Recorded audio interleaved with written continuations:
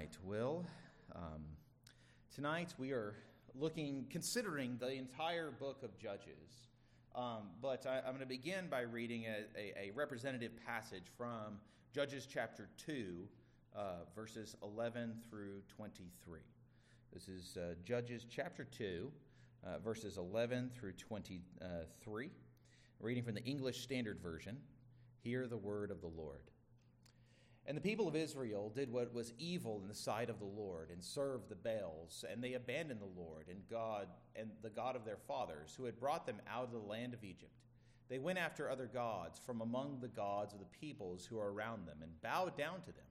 And they provoked the Lord to anger. They abandoned the Lord and served the Baals and the Ashtaroth. So the anger of the Lord was kindled against Israel, and he gave them over to plunderers who plundered them.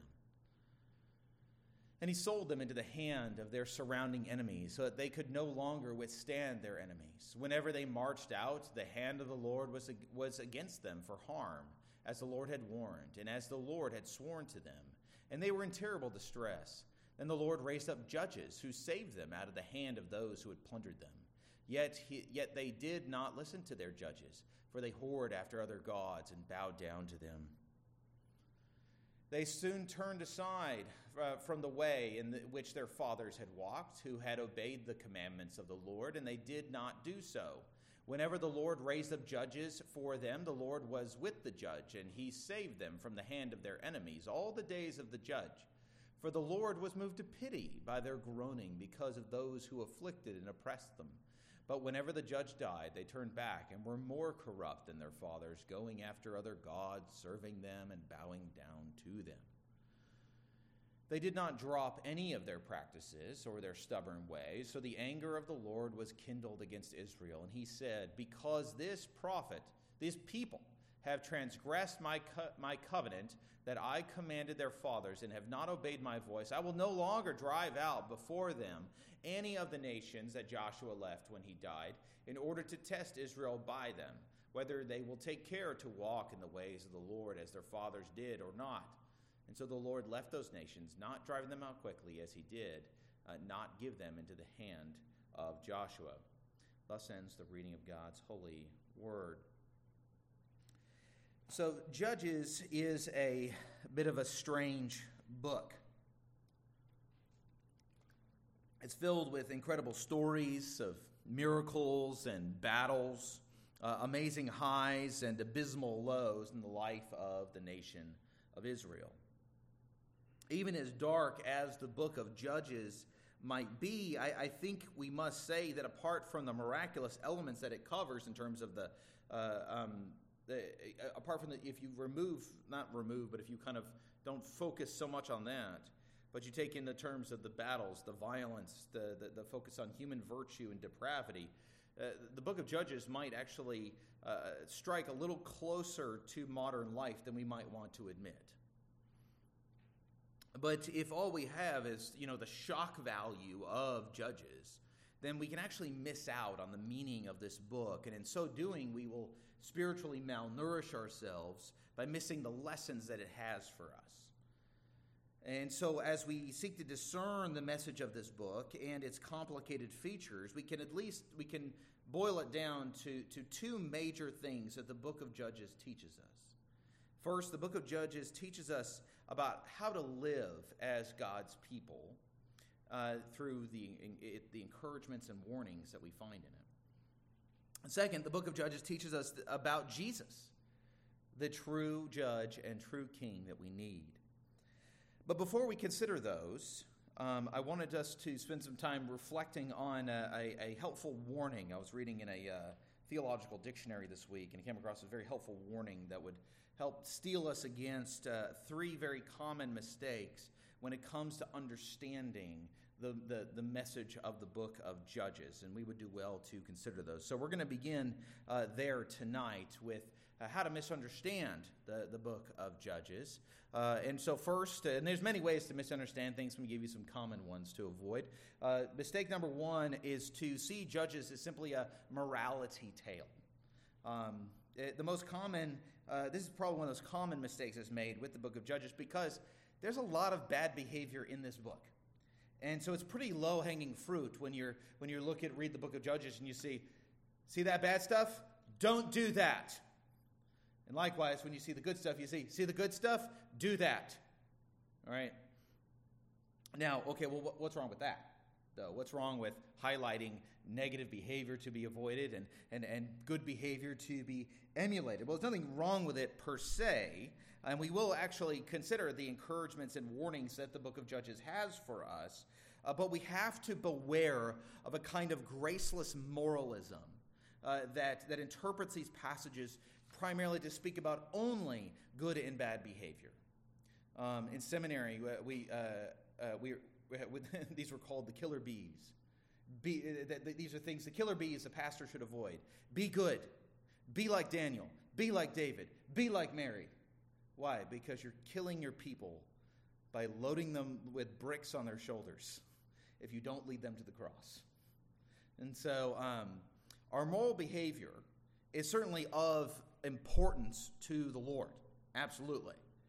But it is not meant to be disconnected from the gospel. Why do we obey? Why is it that we are to follow the faithful example set for us in Scriptures?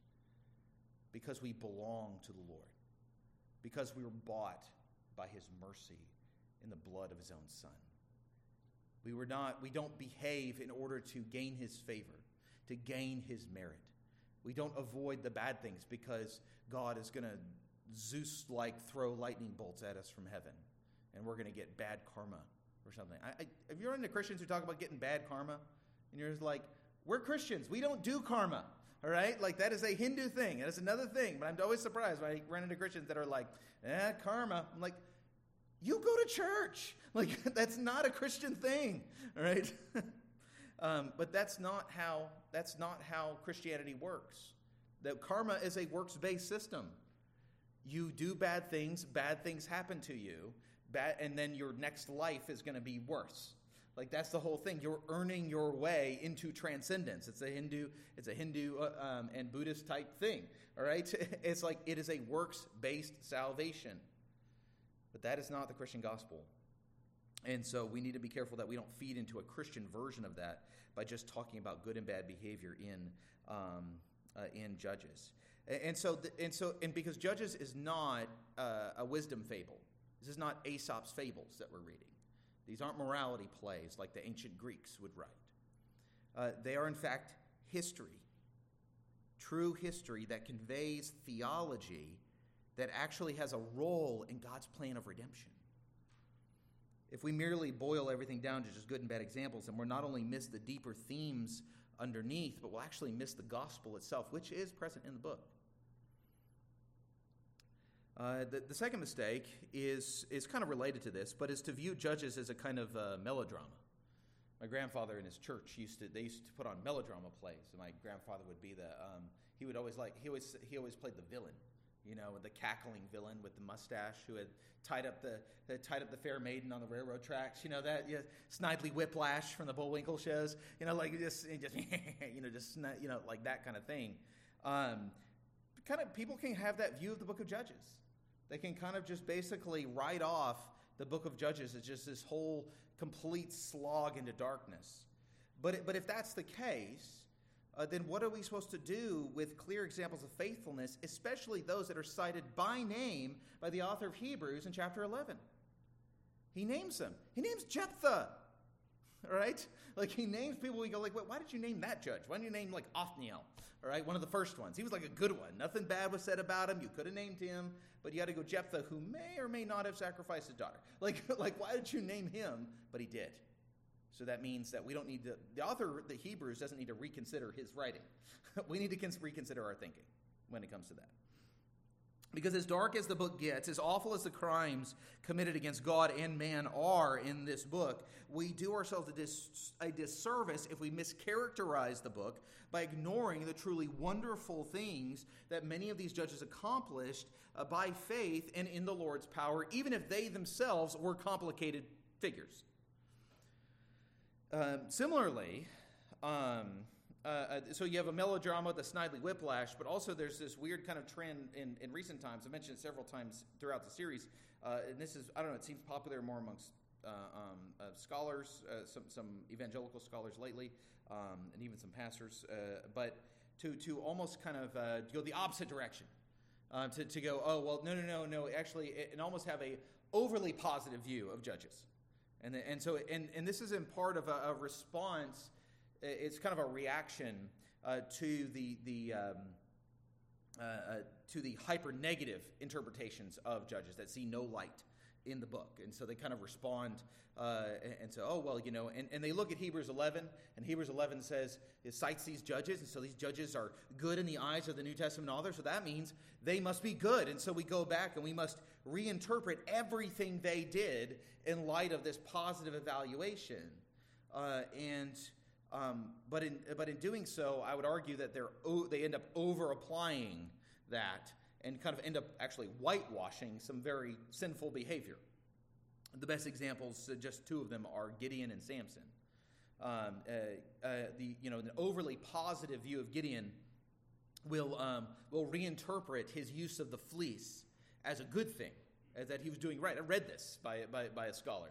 That it was actually a good thing that what he was doing, clearly, because God never directly says you're doing a bad thing, and the author of Hebrews mentions him, so therefore this was not a bad thing, and then they also tend to downplay or kind of not really say much. I just noticed that it gets real short towards the end. We're talking about Gideon's idolatry. When he fashions an idol, they're kind of like, yeah, well, he did a bad thing, and kind of they move on really fast, but Gideon's use of the fleece was testing God. It was sinful, and that's why he was saying to God, "Please don't be mad at me. Please don't kill me. Like, don't punish me, even though I deserve it. But I'm so afraid. I need to test you." And God was gracious to Gideon.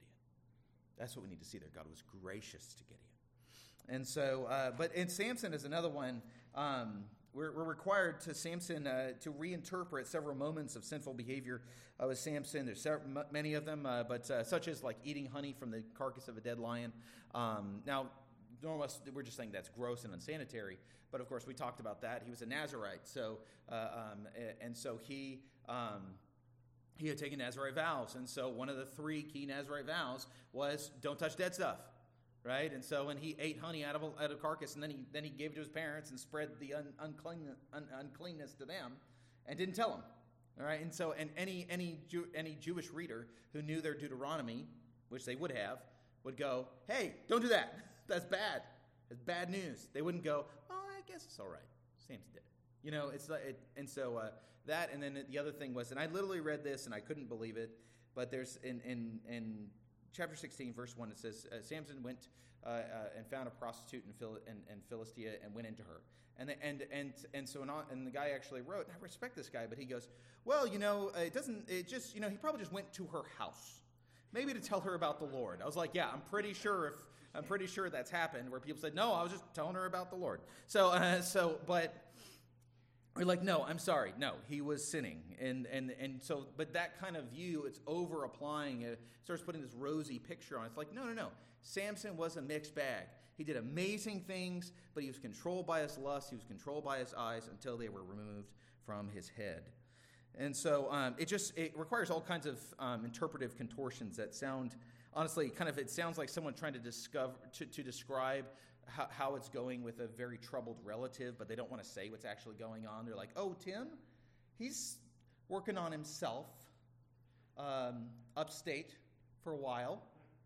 What's he doing? Oh, well, he's kind of at a camp, like one that you can't leave with bars. Okay, he's in prison. He's in prison. It's just like this overly cheerful description. You're like, no, okay, they did some bad stuff. The reality is that Judges refuses to be classified in purely positive or negative terms, and it requires a careful reading and thoughtful meditation upon the message that the author is trying to relay to us. And so, and the final mistake that may seem a little more obscure than the other two is, but it has no less been argued, is that Judges is a rejection of spirit-inspired leadership, especially generally, and then spirit-inspired leadership. There are those who have read the book of Judges and concluded that Judges rejects the idea of centralized leadership, that it rejects even the idea of kingship altogether, which is somewhat baffling because that seems to be the opposite message that is said 4 times in the final chapters, that Israel had no king and everyone did what was right in his own eyes. It wasn't like, thus that's a good thing. It was that Israel needs a king. That was the point. Others argue that the book is a rejection of any kind of spirit-enabled or inspired leadership in favor of more atomized and individual religion. When I say spirit-inspired, I don't mean some random person that shows up and wants to tell you what the Spirit told them last night. What we're talking about is what we see in the Old Testament, where the Spirit would come upon certain individuals and anoint them, be present with them, and enable them to lead God's people. And that's an important development because that really comes to a pretty significant development when that Spirit is poured out on a certain carpenter who is anointed without measure. All right, so we'll get to that later. But the book of Judges is not a quiet rejection of leadership or messianic leadership in the sense of the Spirit-anointed leadership. So we need to avoid reading the book of Judges as a morality play, as a kind of melodrama of success or failure, or as a rejection of leadership. And so clearing the road now of several of those obstacles, we can get into our 2 major points. And the first is that Judges teaches us about living as God's people. Judges teaches us about living as God's people, and positively and negatively. Positively, Judges encourages us in the faith as the people of God. And so, listen to the author of Hebrews. This is what he pulls from considering the examples of Gideon and Barak and Samson and Jephthah, meditating on the period of the Judges. He says, "What more shall I say?" Because he's been going on about going all the way back to Abraham and Moses and going on. So he said, "What more shall I say? Time would fail me to tell of Gideon, Barak, Samson, Jephthah, of David and Samuel and the prophets, who through faith conquered kingdoms, enforced justice, obtained promises, stopped the mouths of lions, quenched the power of fire, escaped the edge of the sword, were made strong out of weakness, became mighty in war, put armies to flight." And so one principle of interpreting Scripture is to read the Old Testament through the New Testament. That is one of the key ones. In fact, I have an entire commentary, it's like this thick in my office, called New Testament Use of the Old Testament. And it's due total that. And there's a whole series of those books that talks about this. But how does the author of Hebrews refer back to the Judges and their deeds? He cites them along with a host of others, such as Abraham, Moses, and David, to who set examples for us as men of faith. Okay, well, but what is faith? Well, the author of Hebrews says, of course, I'm glad you asked, because I wrote that at the beginning of the chapter, in verse 1. Now, faith is the assurance of things hoped for, the conviction of things not seen. Verse 2, for by it the people of old received their commendation. Faith is demonstrated by judges such as Gideon, Barak, Samson, and Jephthah, and certainly the other ones that he had in mind that he didn't name. The faith that was demonstrated by them was the assurance of the promises of the covenant, which were coming true before the very eyes of the people of Israel. God had promised the people of Israel to have a place, to be a people, to be under God's rule and blessing. And we see all of this in part in the time of the Judges, as Israel was indeed in the promised land, had multiplied into 12 tribes, and were being ruled by judges that God was raising up one after the other. And so we are encouraged by these examples of faithful men and women to walk by faith in the promises of God, especially on this side of the cross.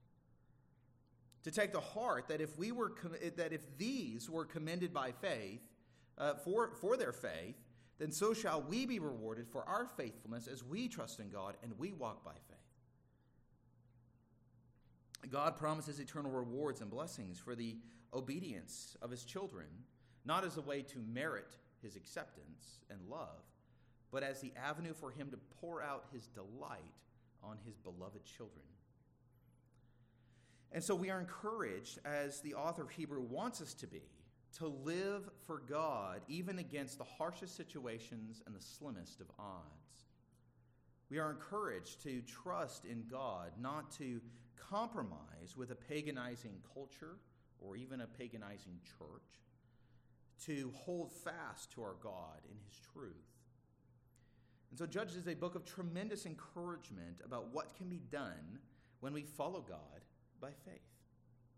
However, Judges also warns us against covenant unfaithfulness.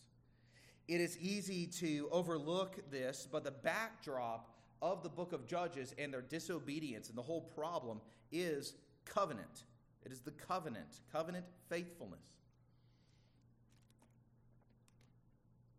The book of Judges has a unique structure to it because it has two introductions and two conclusions, or two prologues, two epilogues, whatever you want to call it.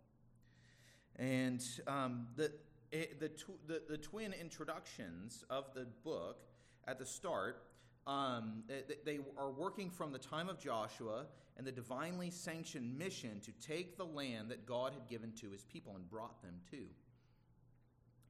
But their disobedience and failure set up this cyclical pattern that we talked about before that would occur, would start with idolatrous rebellion and then move to divine punishment through an external oppressor, finally, and then a crying out of deliverance, and then God raising up a deliverer who would deliver them, and then and this is what the passage we read at the beginning was describing, this cycle, and then the judge would die, and then they would just go over and over again.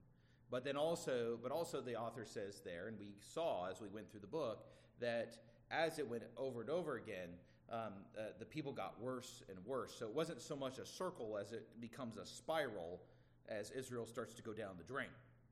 All right, and so you have the double introduction that sets this up, and then the double epilogue that at the end, the double conclusion at the end that focuses on two Levites. And it's interesting that he focuses on there. He wants to, as I wrap up the book, I'm going to tell you about these two occasions, about these two Levites. And why Levites, though? Well, because Levites were the priests. They were the barometer of the spiritual health of the nation.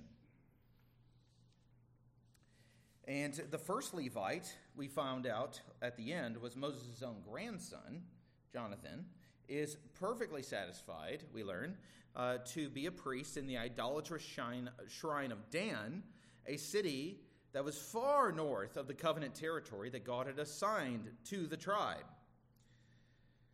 The second Levite, we learned, we didn't learn his name, but we learned that he was a horrifically immoral man whose cowardice and pride in the face of gross immorality helped facilitate a civil war within Israel itself.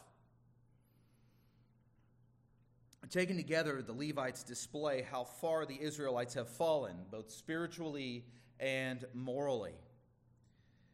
But the measure of that fall is the standard by which it's measured is found in terms of the law of God in his covenant between him and his people.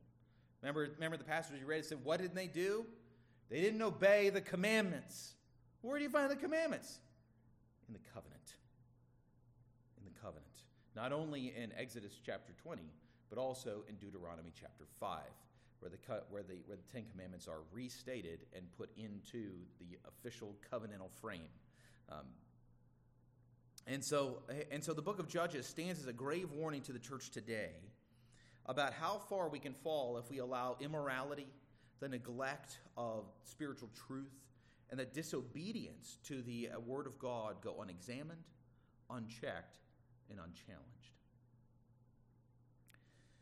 And secondly, Judges teaches us about Jesus. Now, we know this is true because, again, I said earlier that we read the Old Testament in light of the New Testament, and Jesus in the Gospel of Luke says that all the Old Testament is about him, and that is confirmed in other passages and writings in the New Testament. But Jesus says it very clearly. It's all about me. All right, and the book of Judges is about Jesus. It's pointing to Jesus, and pointing to Jesus in two specific ways. And first, that Christ is the true deliverer. He is the true judge. Judges were raised up by God. They were empowered by the Spirit to lead the people of God, to overthrow the oppressors of the people, and to lead the people to follow after the Lord. Judges were not priests, born in a line of succession or coming from a particular class or tribe. Judges came from anywhere God wanted them to come from, and it was a gifting of the Spirit that enabled them to lead.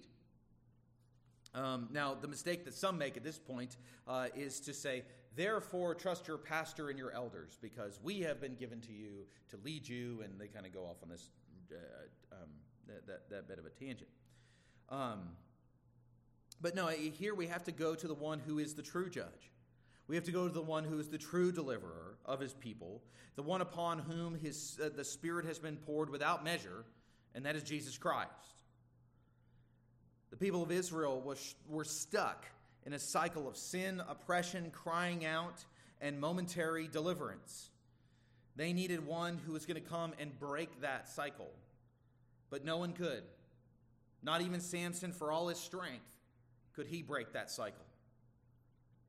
No other king or prophet or priest would come that was powerful enough, strong enough, or holy enough to break it. But Christ was. He is. Jesus came to destroy the power of the devil, and he did so on the cross. And he delivers his people through his word and Spirit, which he has poured out upon his church in Acts chapter 2 as part of the new covenant that was established in his blood. So Jesus received the Spirit at his baptism, enabling him for his ministry, his mission, right? The special anointing of the Messiah. But he also poured out his Spirit in fulfillment of the prophet Joel in Acts chapter 2 at Pentecost. He poured out his Spirit into his people. And in so doing, he brought forth a people who are washed in his blood, renewed in their natures, striving after God even while we still fight against the flesh and the world. And so Jesus is the true judge, the ultimate judge, the true deliverer of God's people. There is no one greater that is to come. And think about the terms of the book of Revelation that describe the return of Christ. What does he come? How does he come? He comes with a sword. He comes with judgment. He comes with the blood of his enemies on the hem of his robe. He comes with power, right? The deliverer in the end. He comes in might and glory. And along with this, Christ is the true king. Now, oddly enough, the book of Judges does not cover the very last judge. He gets his own 2 books, Samuel. But the end of the book of Judges does signal that a change is coming. The king is coming because he is needed. Samuel will be the final judge of the people of Israel. And then Saul will come. And what tribe does Saul come from? Benjamin. Isn't that interesting? It's a lot more interesting to learn that Saul comes from Benjamin when you've got Judges fresh in your mind. You're like, whoa, Benjamin? They about got wiped out, right? I remember that. So, and can anything good come out of Benjamin at this point? You know, like it's kind of surprising when you see him coming out of there.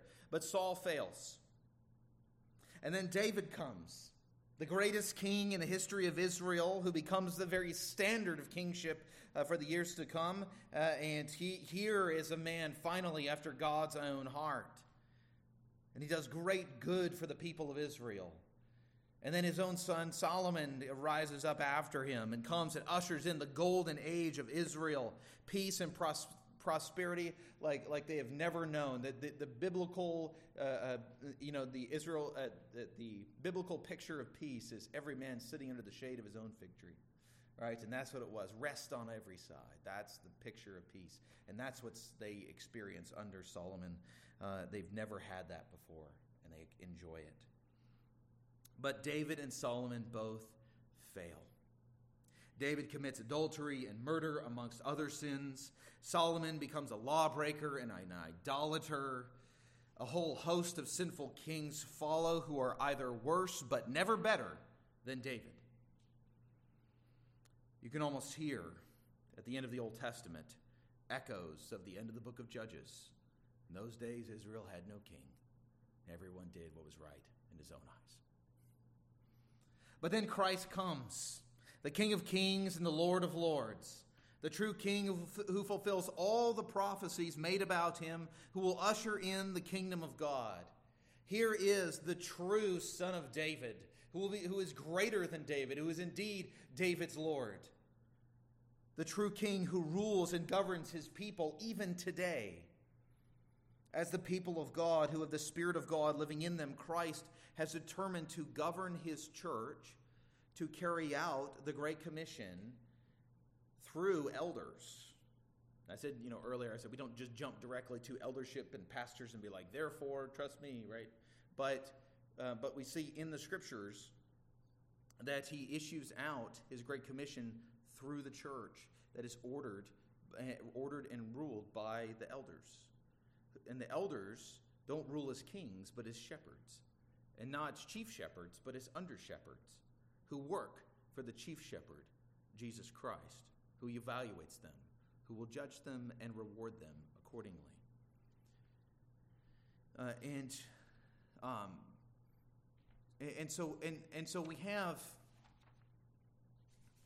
So what we're talking about, what I'm mentioning here, is just highlighting that this idea of Christ mediating his rule is not to say that pastors are rulers or kings, or elders are rulers or kings.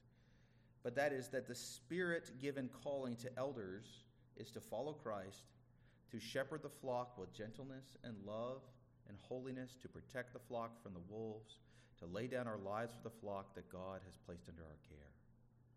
That is the calling of the elders in the ministry of Christ. Further, we must also state that Christ mediates his rule not only through the government of the church and the office of elder, but also in the very hearts of every individual Christian in whom his Spirit dwells. It's not only through the elders, but it's in every individual Christian. For the Spirit of God is poured out not merely in the elders of the church, but in every Christian, in everyone who belongs to the Lord through the gospel. And so there's more to say about all of this, to be sure, but I don't want to lose our focus here. Because the book of Judges is not a morality play, it's not a melodrama, it's not the rejection of leadership. The book of Judges encourages us as God's people to walk by faith in accordance with God's word as his covenant people who have been washed in the blood of his own Son. The book warns us about the tragic consequences that sin can have upon the church, upon the body of Christ today. Most of all, the book of Judges points us to Jesus. It is very clear. The book of Judges is very clear in the very starkest of terms that we are unable to deliver ourselves from the cycle of sin and death. We can't do it. Our leaders cannot do it. Our elders and our pastors can't deliver us from sin and death. We need deliverance that comes from the outside. Even more, we need a king who will rule over us, and that is Jesus. All of the order and disorder in the book of Judges, the peace and the chaos, the light and the darkness, all points us to him. This is the conclusion even that the author of Hebrews comes to when he concludes that chapter with all these examples of faith. He finishes that up, and then he opens up with chapter 12, right? And what does he say there? He says, and his conclusion here is our own tonight. He says, therefore, since we are surrounded by so great a cloud of witnesses, let us also lay aside every weight and sin which clings so closely, and let us run with endurance the race that is set before us, looking to Jesus, the founder and perfecter of our faith, who for the joy that was set before him endured the cross, despising the shame, and is seated at the right hand of the throne of God. Let's pray. Heavenly Father, we thank you for this book. Lord, it is a mesmerizing read. It is a horrifying read. We see the sin, the depravity and wickedness of man at work. It is amazing when we see the miracles that you do, the deliverance that you give, the grace that you pour out again and again, time after time, the patience and pity and mercy that you show to people who do not deserve it. And what a testimony to your grace and love to us today that we find in your Son, Jesus Christ. And so, Father, we pray that as we meditate upon this book, as we consider the meaning of it, Father, that we certainly would consider our own actions and attitudes and thoughts, and that we would seek to be faithful, that we would seek to be, to avoid sin and wickedness, Father. But even more than that, Lord, may we look to Jesus, who is both the author and perfecter of our faith, who by whose cross we live forever with you, by whose cross we have hope and life and eternal joy. And Father, so we pray that as we would renew our own commitments and efforts, and that you would refresh us with strength and energy to live for you, and that we would seek to run after Jesus, to set our eyes upon him and run the race that you have set before us, Father. Strengthen us, bless us, convict us, bring us to repentance, and help us, Lord, to love you and to love one another until we come and behold your Son's beautiful face forever. We pray this in Jesus' name. Amen. Well, let's